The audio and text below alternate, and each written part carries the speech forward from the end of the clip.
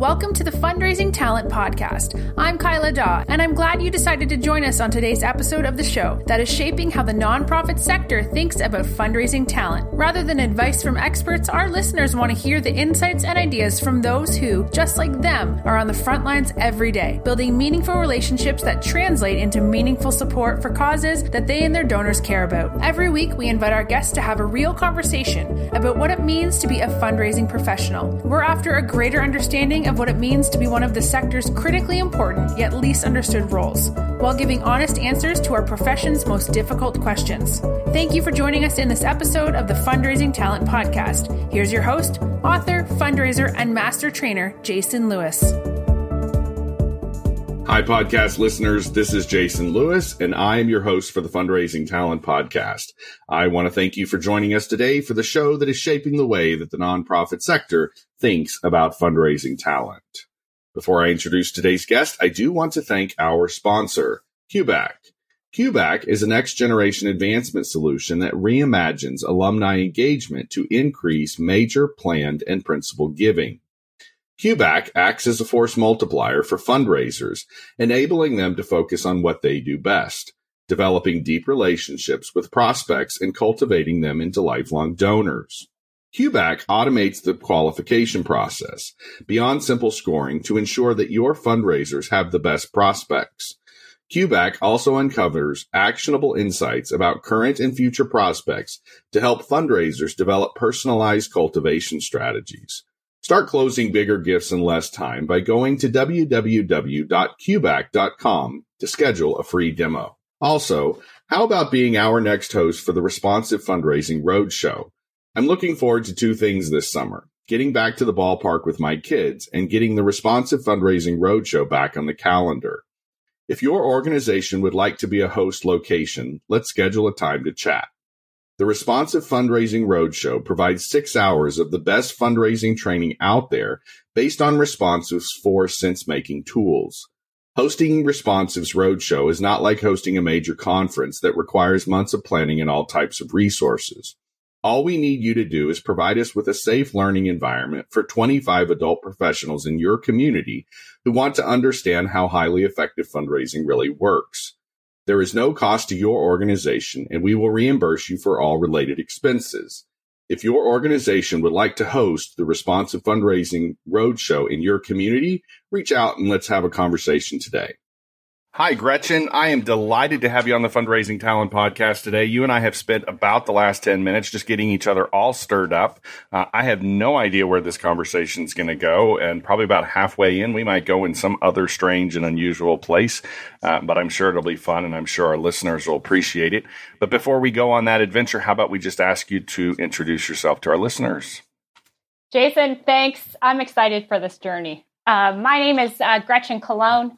And I have been on the front line as a fundraiser for the last 15 years and now working as a consultant for 2 years, partnering and walking alongside nonprofit leaders and development directors in their journey. And so I just am drawing from lots of different strengths and challenges that I had working on the front line at a mid-sized nonprofit. Okay, so let's go theoretical here for a minute before we dive into whatever your big idea or bold opinion is.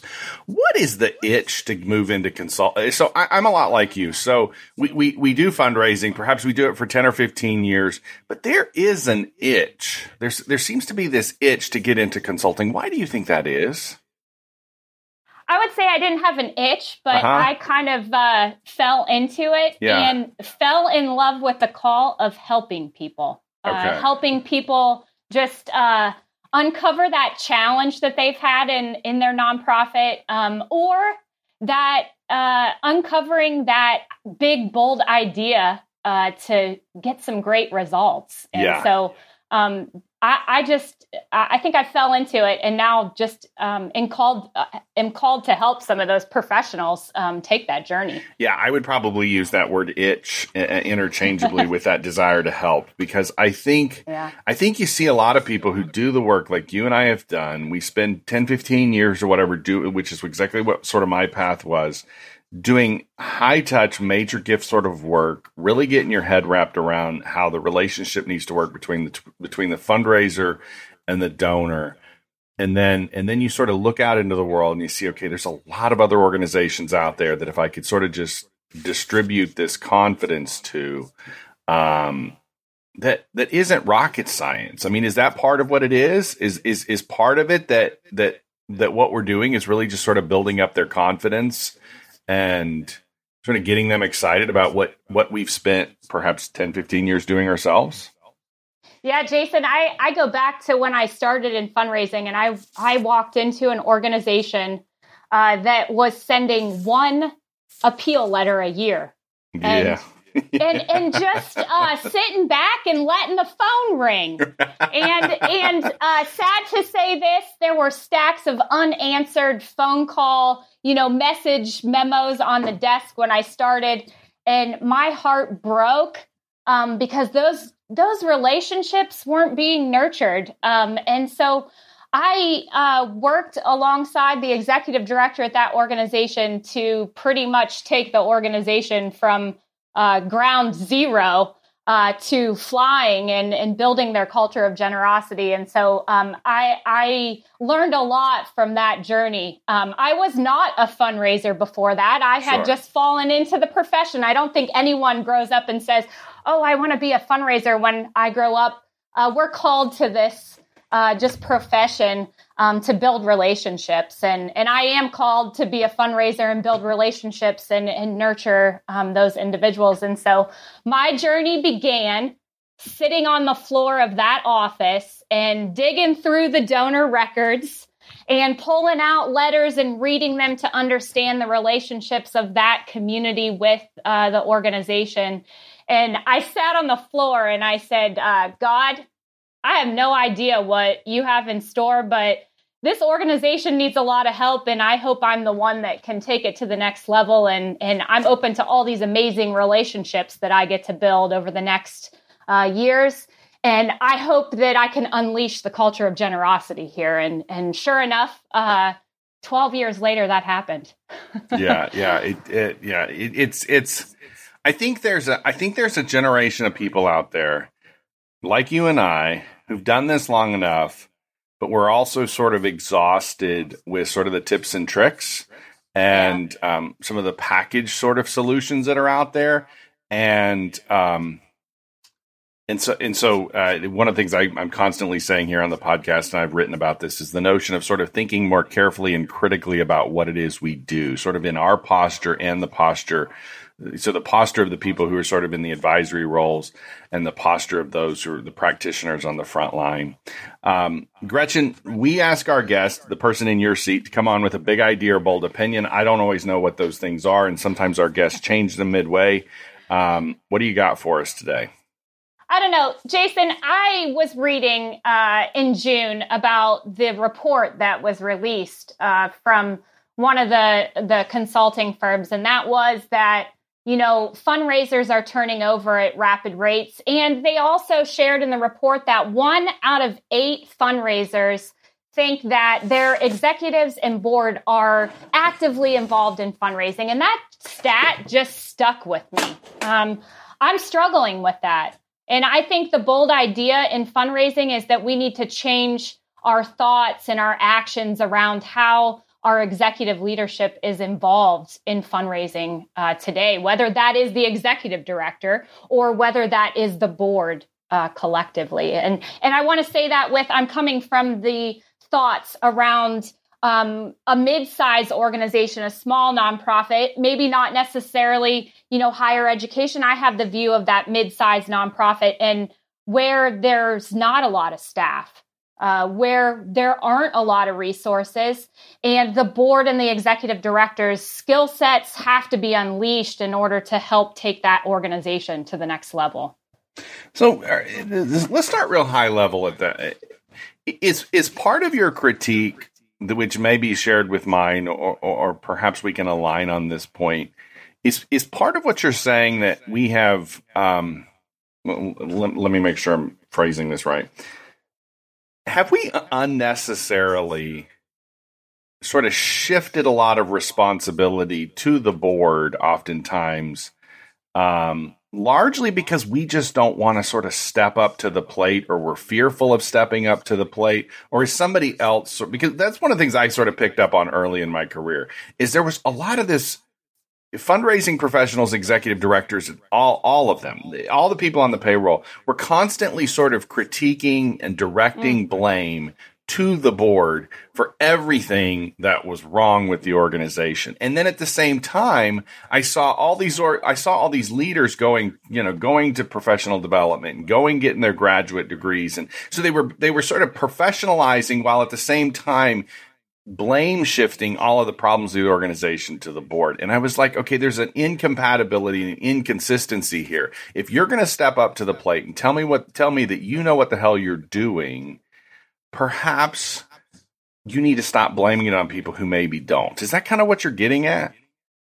I agree, Jason. I think we need to stop pointing the finger at each other. Yeah. And maybe we need to sit on the same side of the table and have a little empathy for the other, because maybe we're not really clearly understanding what both roles are really articulating. Yeah. And just, I've heard the same thing from development directors, stories of, I don't feel like I'm heard. I don't feel like I'm being helped, or I think my executive director or the board is just comfortable where they're at. Hey, I want to grow. But they're comfortable at staying, kind of status quo in the organization. And from the board standpoint, I've sat in board meetings and talked with board members, and they're like, I don't have any more bandwidth to help the organization, or I only feel that I can contribute this much time or energy. As I've done, connected with an organization just recently, I interviewed the board and I said, hey, what's holding you all back from fundraising? And the board said, one, COVID. Yeah. And number two, we're not asking people for money. Yeah. And that was the direct, answer from a board member. And so they're articulating it too. So I think we need to have empathy and sit on each side of the table and listen to one another first. Okay. So we've got all these board members.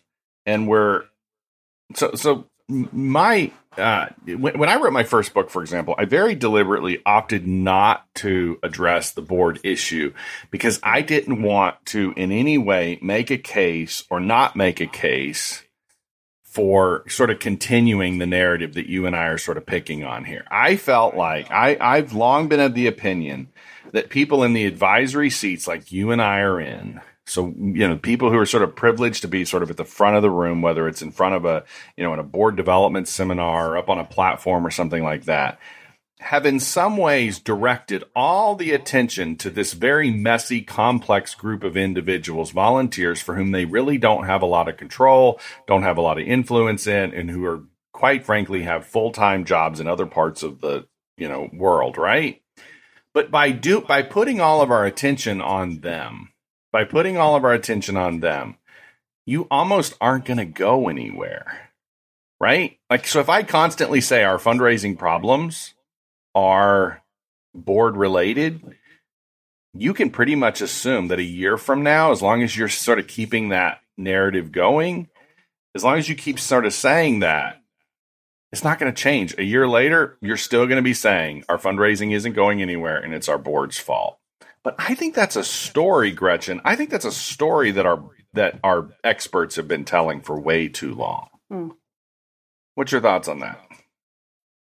I go back to my frontline experience, Jason, and during my time there, I was a shop of two individuals. Yeah. And I knew that the organization needed to unleash the generosity. And the only way that we could do that is to use the gifts and skills of the board, the rest of the staff. Sure. And so I came to the table and said, look, we need some help.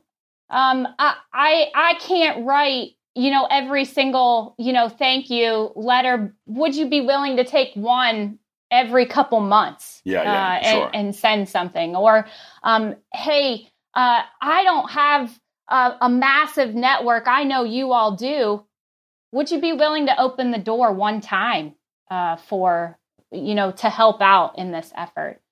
And slowly people realized that it was easy to do that. The staff behind the scenes, I feel like I was a coach well as playing on the field at the same time. And so kind of facilitating that help unleashed the entire organization to raise funds and unleashed the entire organization to raising $3.5 million in 5 months because we had a construction timeline that needed to be met and funds needed to help with that.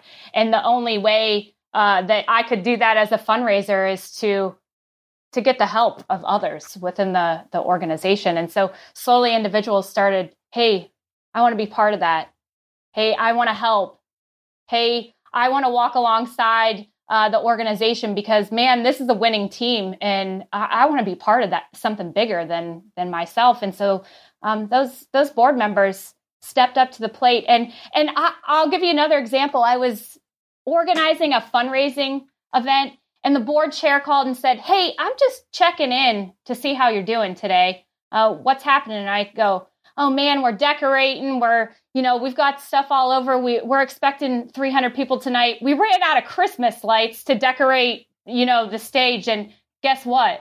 2 hours later, he showed up in the parking lot with a box of Christmas lights so that we could finish the event." And so I'm not saying that boards need to get into the minutia, but man, hands on deck sure help move the mission forward, help nonprofits thrive, help get results fast. But what in that same scenario there, so the way you sort of describe the way that the roles that the board members are playing, the board member there is not the person showing up at the lunch table asking for a $50,000 gift. I think that's the do we need to better define what you just described, sort of all hands on deck, and oftentimes what I call lane one fundraising? It's that sort of it's those places where those initial gifts sort of happen versus those places where $50,000 are solicited from Mrs. Smith, for example. I think we have this assumption that you can put board members, just like we think we can put everybody, in all of these multiple lanes. And I think what you just described is a board member in the right seat. And I think too often we also think that you can sort of, when we get into the blame game, when the payroll's not being met and what you really need is a $50,000 check, that's the job of the fundraiser who's on the payroll. And you can't start pointing the finger at the board for not being at that lunch table. I mean, I agree with that, Jason. Yeah, sure.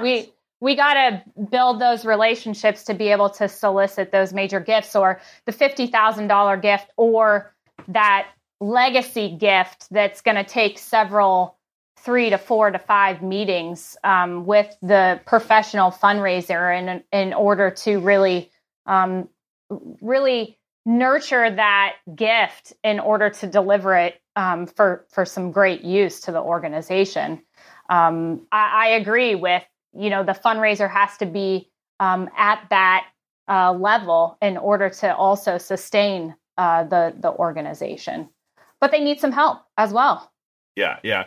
Does the where do you think all this is going to go in the future? Because when I think about some of the board dynamics that we have been talking about, you and I are younger, and we sort of you and I both came into the sort of the nonprofit sector at the beginning of the 21st century. And I think a lot of our assumptions are sort of based on the second half of the 20th century. And a lot of our leadership has been sort of board leadership, for example, has been focused around baby boomers. Well, the baby boomer cohort is much larger than like our generation of leaders. Are we even going to be able to have as many board members on these boards? I mean, unless they're all going to be younger millennials and younger, because I don't care. I don't necessarily care what they're doing. I don't care, how much money they're raising, what roles they play. I just don't know if there's going to be that many people. When I started at my last employer, we had like 12 or 15 people on that board. It wasn't hard to keep that board full, but they were all baby boomers and older. I don't think we had you could 25 people, Jason. What's that? We had a 25 person board. Right. And we had actually, it's funny you mentioned the 25 because we had an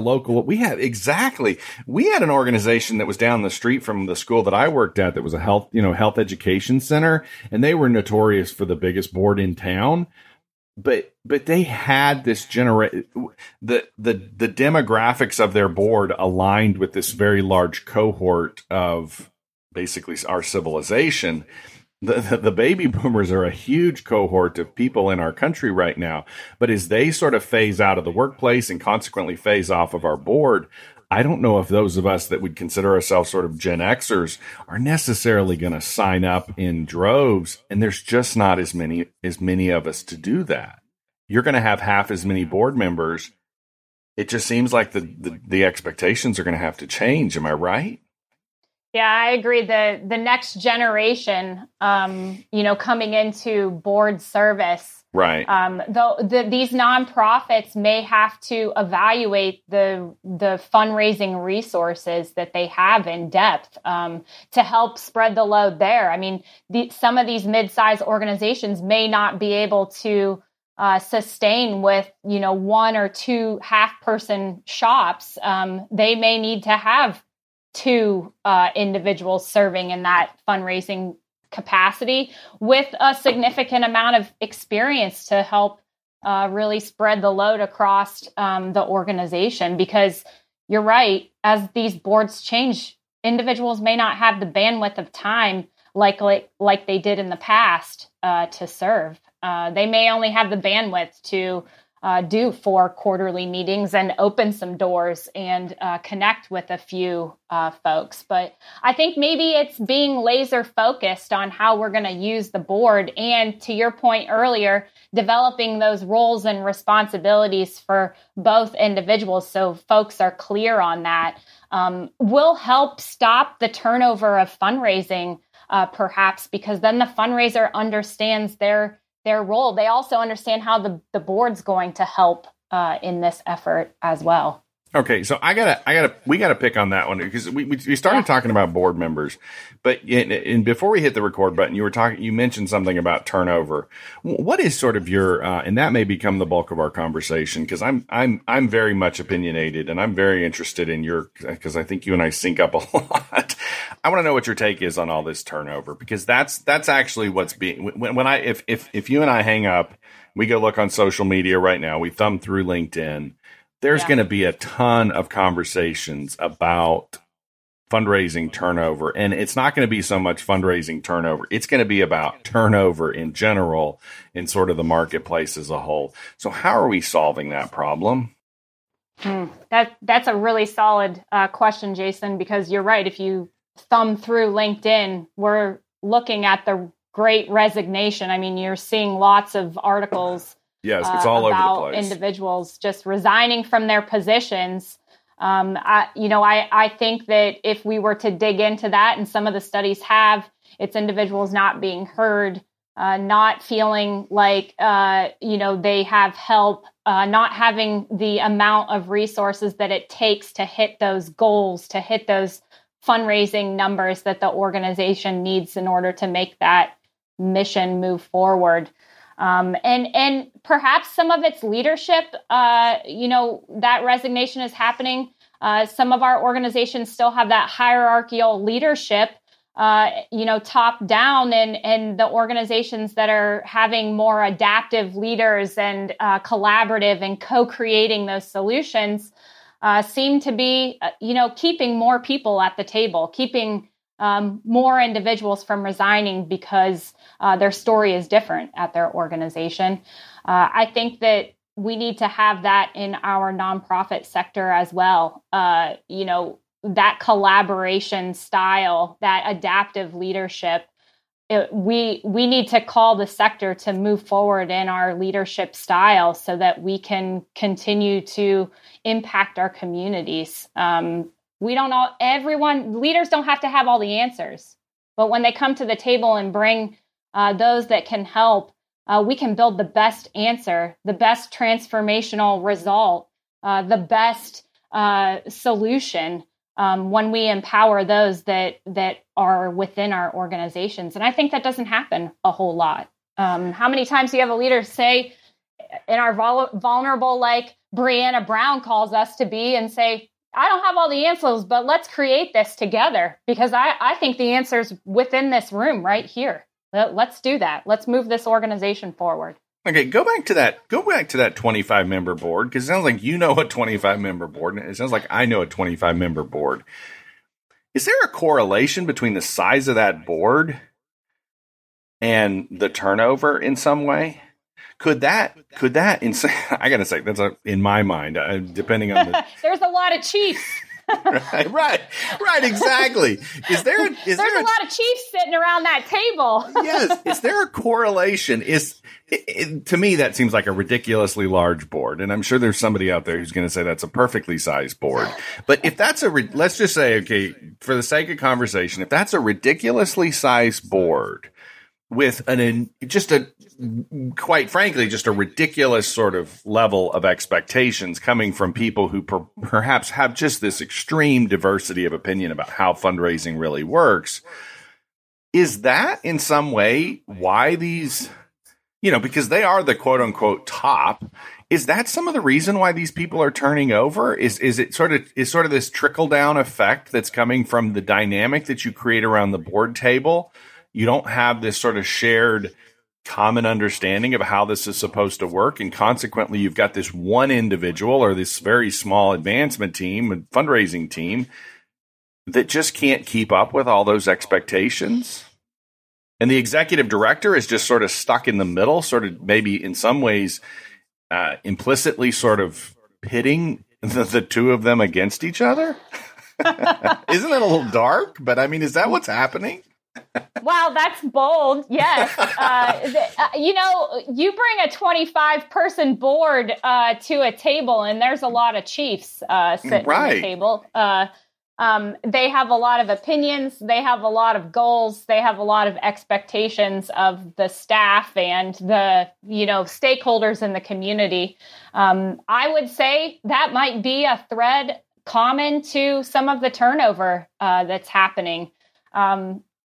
If a fundraiser is listening to all 25 of those expectations, which one do we pick and which one are we supposed to kind of go after? Rather than, I think, Jason, perhaps the board needs to turn to the fundraiser and say, you know what, you're the one that's talking to every single donor, stakeholder. You have an intuition that might be a different perspective than what we all have, because you've sat in the living rooms with these folks. Share your thoughts. What are some of the donors sharing with you about their passions that we need to think about? Okay, you got to unpack that. Okay, I bet in my entire 25-year career in the fundraising, in fundraising in particular, I mean, my whole career's, I bet I have heard that nugget of wisdom less. I can't even count it on my one hand. I've heard that before. That the board, that ridiculously large board, needs to turn to the fundraiser and say, tell us how this works. But I bet I've only heard that 5 times. Why is that? That's a powerful question. Well, that's what I do. Right. That's a powerful question. It's not supposed to be. This isn't supposed to be a show where we just talk about shallow, silly stuff. But you're also I'm supposed to keep you on your toes. So I think that perhaps that has to do with, I like to read Richard Rohr, and his second half of life thoughts, and, us living in first half of life thoughts, we're thinking through like, what do we have in this for ourselves and, our egos and building our career. Yeah. Maybe we don't have enough leaders that are in the second half of their lives turning to others to say, hey, you might have a thought about this. What is it? How do we make those, solutions, and growing ourselves as people to be able to do that. Maybe there aren't enough board members sitting at the table that are within their second half of life journey to have the intuition to ask that fundraiser, what are you hearing in those living rooms? Right. Okay. So it's a tape. Right. So what you're saying is, in between the lines of what you're saying is that and going back to that if it's a quote unquote 20th century board, it's a table of experts is what it is. If it's a 21st century board, and this goes back to some of the stuff we were talking about before we hit the record button, if it's perhaps a 21st century board, we might, as fundraising professionals, be at a place where we actually start having board members say, look, I don't know how to do this. You tell me how. And if we as fundraisers don't sort of wake up to the idea that let's say people don't like you throwing the millennial term around, but we'll say it.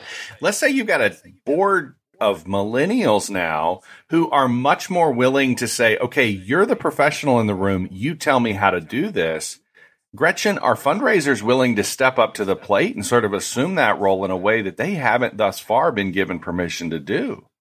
That could actually be quite exciting, but that's actually... I was just going to say, that's exciting. Yeah. That excites me. That excits me that, wow, fundraisers can express their calling, their servanthood in this new opportunity.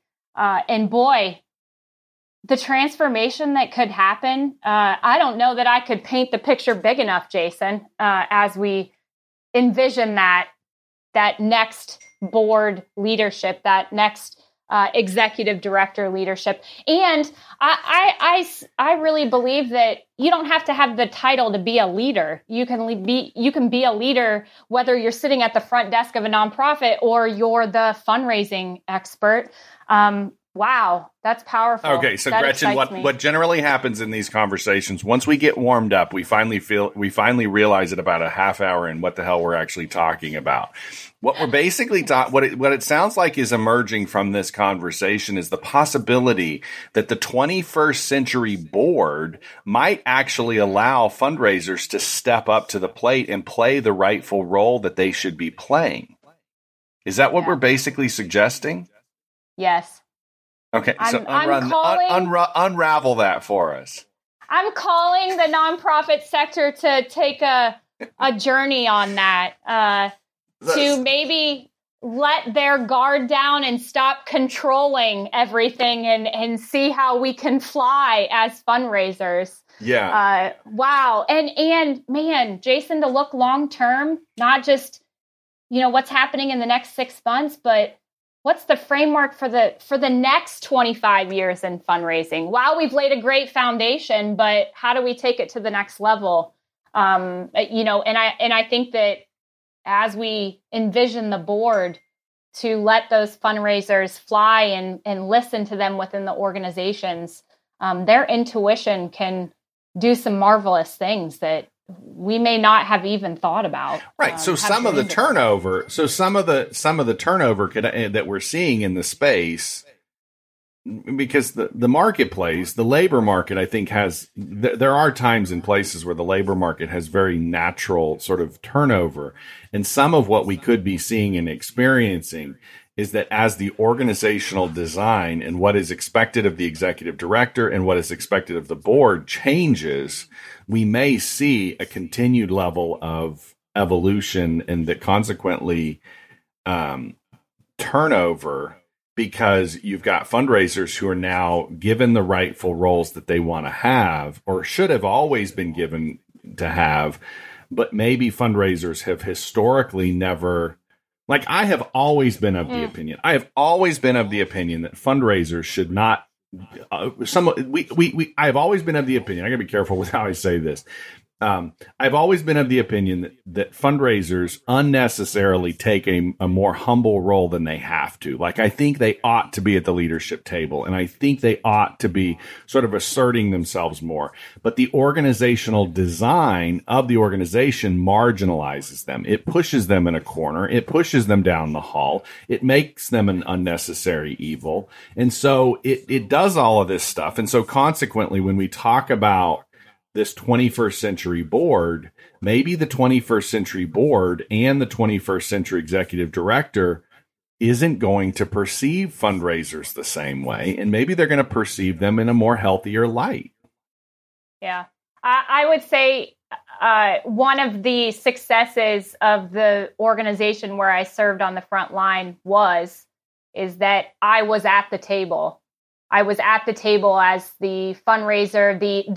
I was at the executive committee table. Yes. I was at the finance committee table. I was at the governance table, and I was at the full board table. I heard the internal conversations, which helped me navigate those relationships within the community 10 times better than if I were in the dark. And so I think that is, Jason, an attribute that needs to happen. The fundraiser must be at the table, but we as fundraisers need to step up to the plate and voice our intuition that we have about the community, about our stakeholders, about the donors, about those that we are building deep, meaningful relationships with. Okay, we've got to step up to the plate. Okay, so let's spend the rest of this conversation unraveling why what was it about that organization that allowed you to be at all those tables?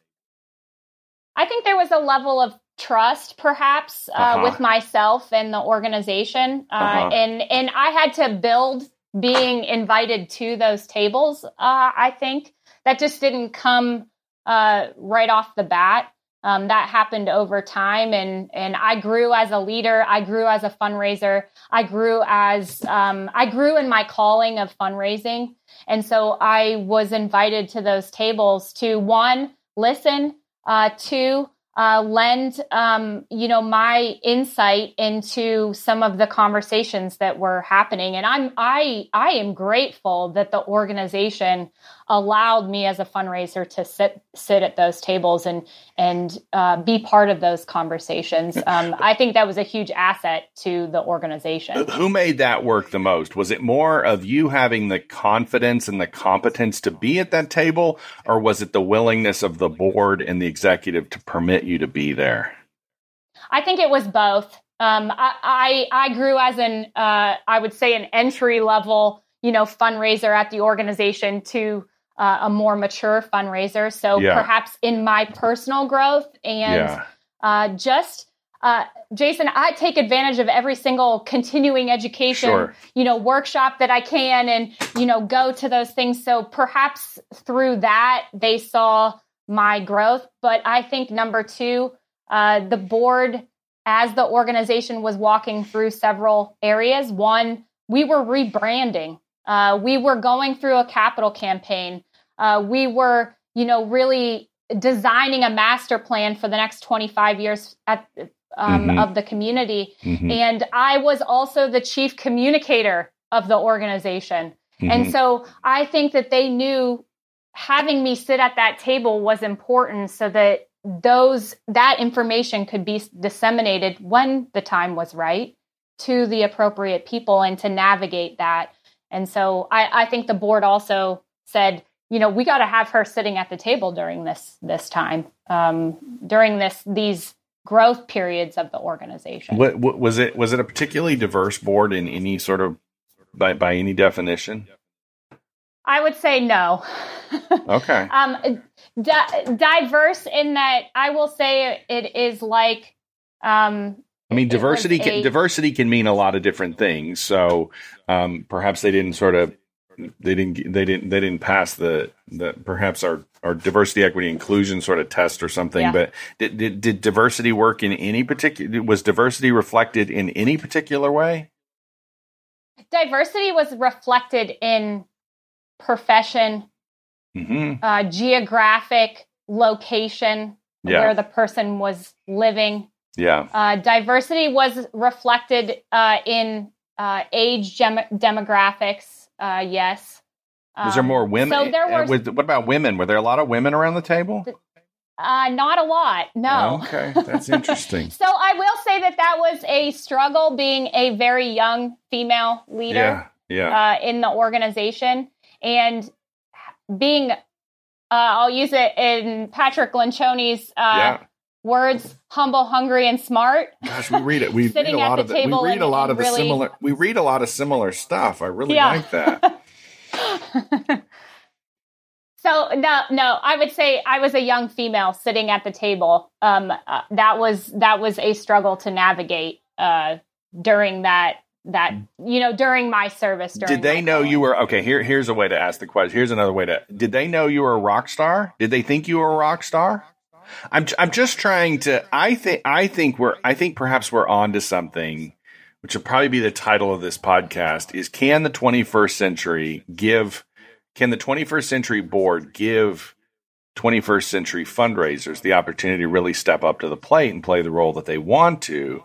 And it sounds like perhaps your board relation sort of experience maybe is lacking some of the pieces that we would want it to have, but in some ways perhaps it has some of the right pieces. Yeah.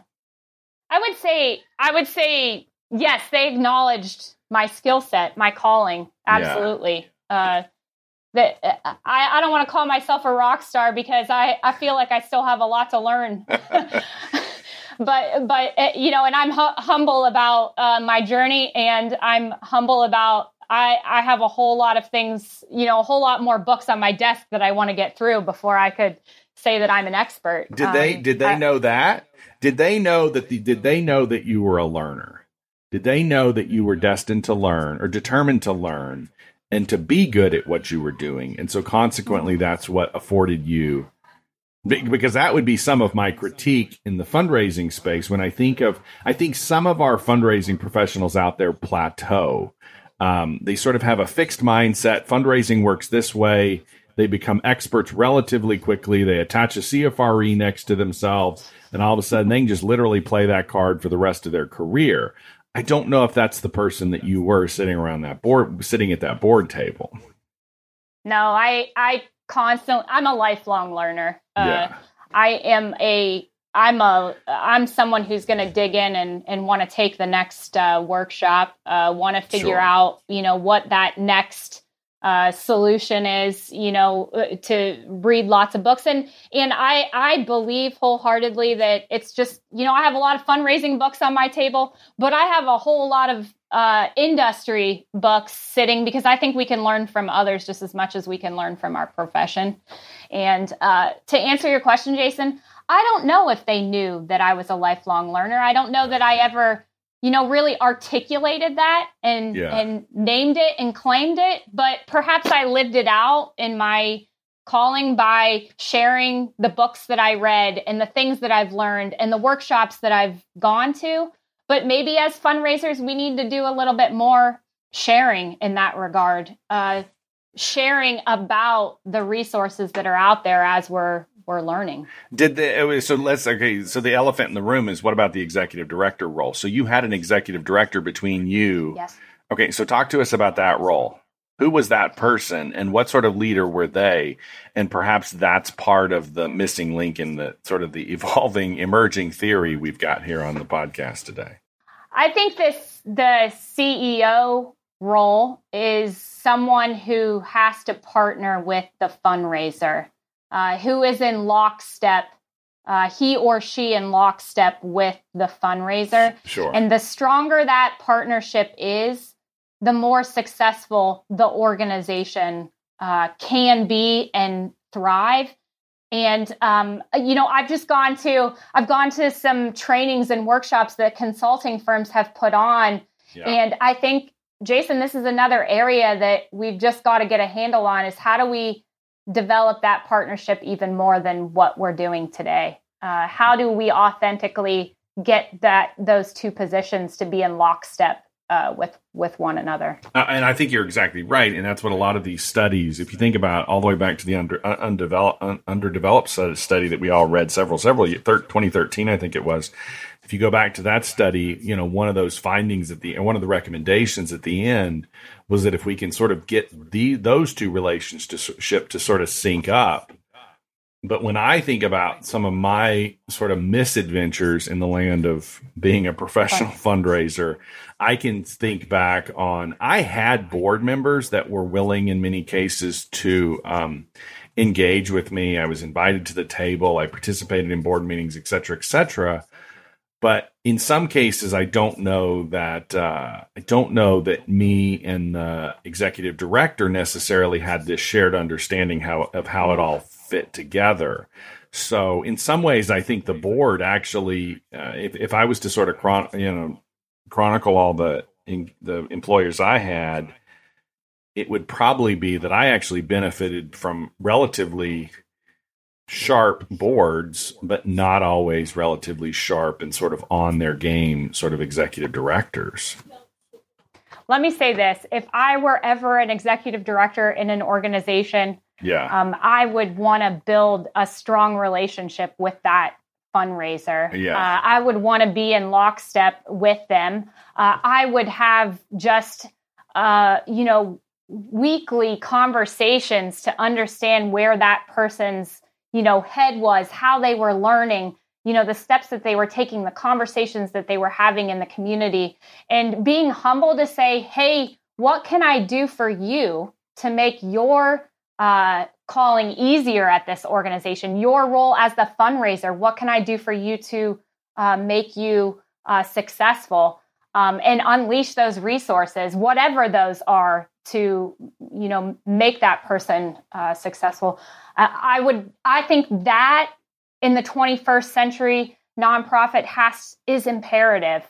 We've got to take that step to be that CEO and ask that fundraiser, what are the resources that you need in order to be successful, and have the faith in the person that they're going to make the right decisions as you build those relationships to bring those resources to the table to move the mission forward.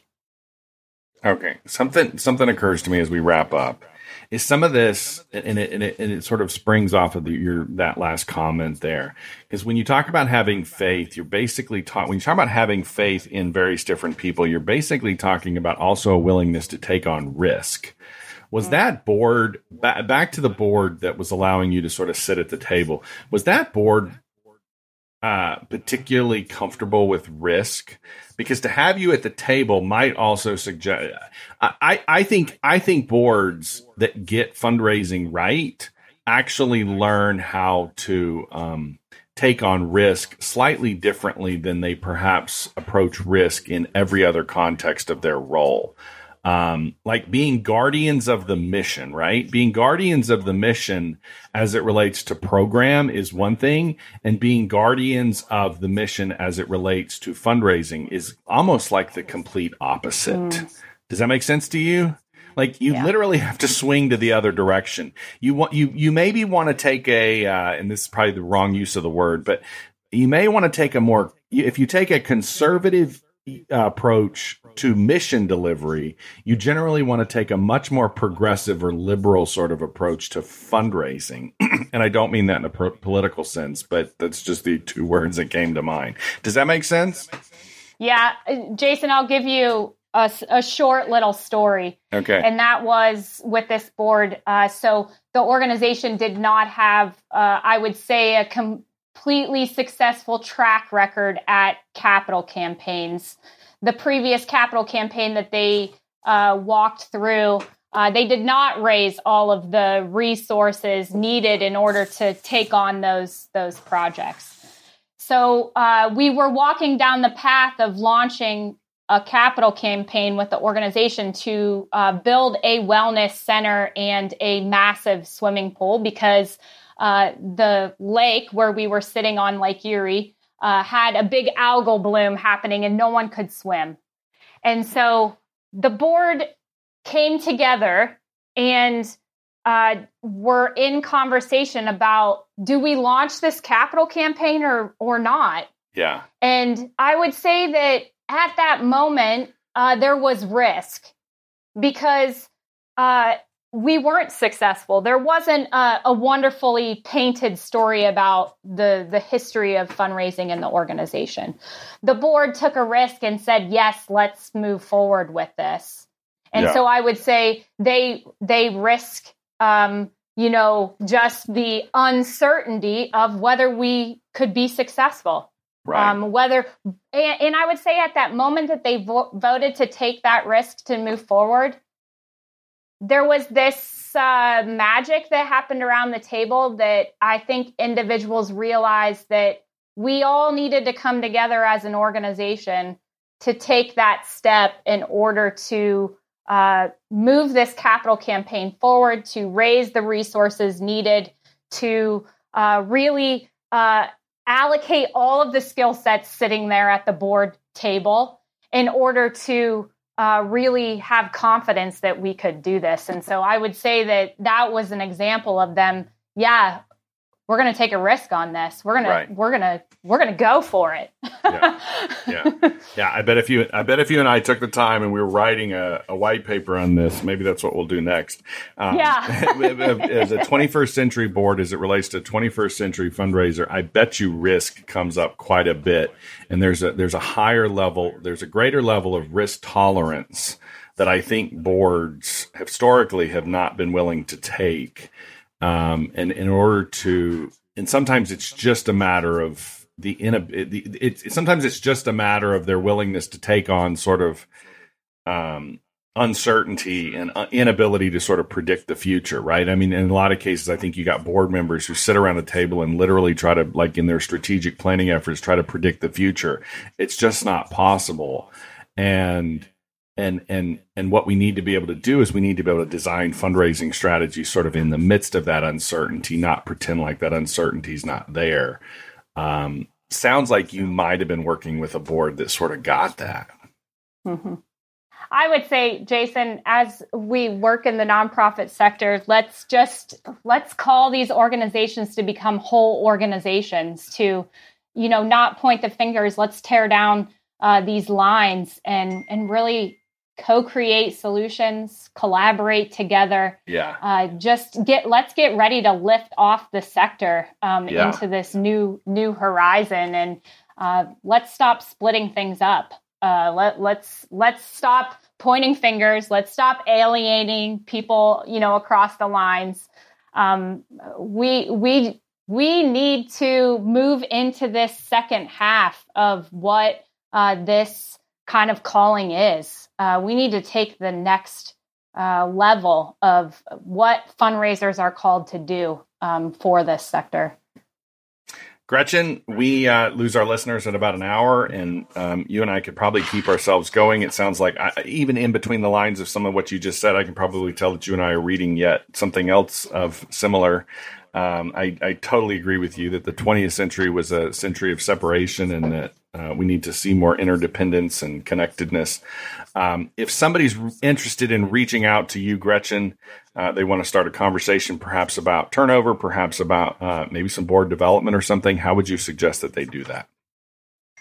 Jason, I'm on LinkedIn. I'm my cell. I'll give you my cell because I use it for work. Is 419-202-3740, and I can't wait for the conversation to start. Who do you want to? So anybody in consulting, I always ask this question as we at the very very end. Anybody who's a consultant, I ask the question: who do you want to hear from? So the first person that takes that phone number and calls you, who is that person? What are they? Where are they at in the world? What are they looking for? What do they want to accomplish? What is that person?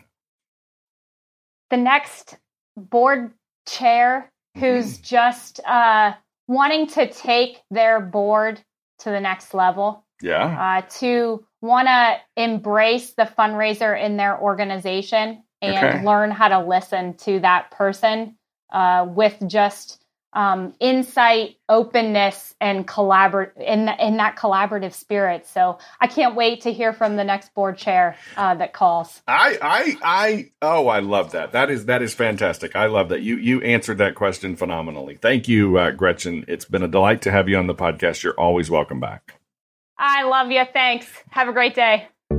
Have you read the book that nonprofit leaders and fundraising professionals alike are calling a must-read? In this pocket manifesto for today's fundraising professional, Jason deconstructs why many of us find ourselves working for organizations where we cannot accomplish our goals. These same organizations are notorious for rapid turnover and high donor attrition. To avoid this all-too-familiar path, Jason offers direction from those who want to be recognized and admired for their work. The War for Fundraising Talent challenges our ingrained beliefs and assumptions about how effective fundraising really works, and it questions the prevailing wisdom hiring decisions and donor behavior. Published by Gatekeepers Press, The War for Fundraising Talent is now available on Amazon and other major retailers. We want to thank you for listening to today's episode of the Fundraising Talent Podcast. We hope you enjoyed today's show and hope you will come back for next week's interview, where we will discuss with those on the front line who are defining what it means to be a fundraising professional. If you'd like to be a guest on the Fundraising Talent Podcast, visit our Facebook page or email Jason at jason@lewisfundraising.com. In your email, be sure to tell us about where you work and why you believe you would be a great addition to the upcoming lineup. Thank you again for joining us today, and we look forward to you being a part of the continuing conversation as we shape how the nonprofit sector thinks about fundraising talent.